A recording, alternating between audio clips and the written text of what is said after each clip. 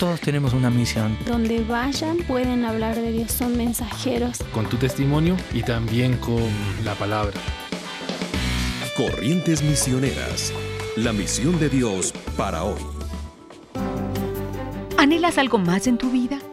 ¿Estás cansado con lo que haces para Dios o tu amor por los que no conocen a Cristo está provocando incomodidad en tu vida? Eso le sucedió a Renato Albornoz.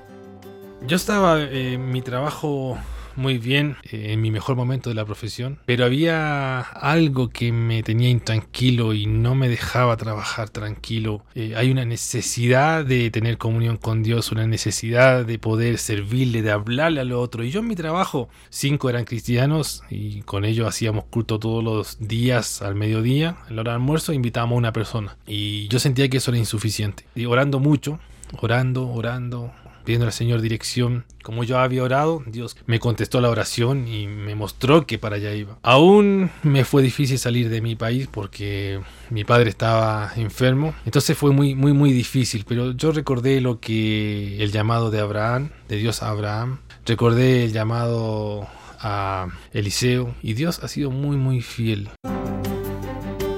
¿Sientes que Dios te está llamando a un servicio mayor?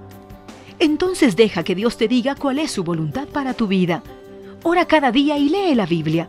Dispón de tiempo para ello a diario y pregunta: Dios, ¿qué quieres que haga? Lee biografías de hombres y mujeres siervos de Dios.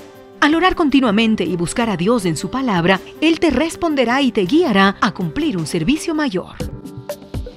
Corrientes Misioneras, una producción de Corrientes, Centro de Entrenamiento Misionero asociado a HCJB.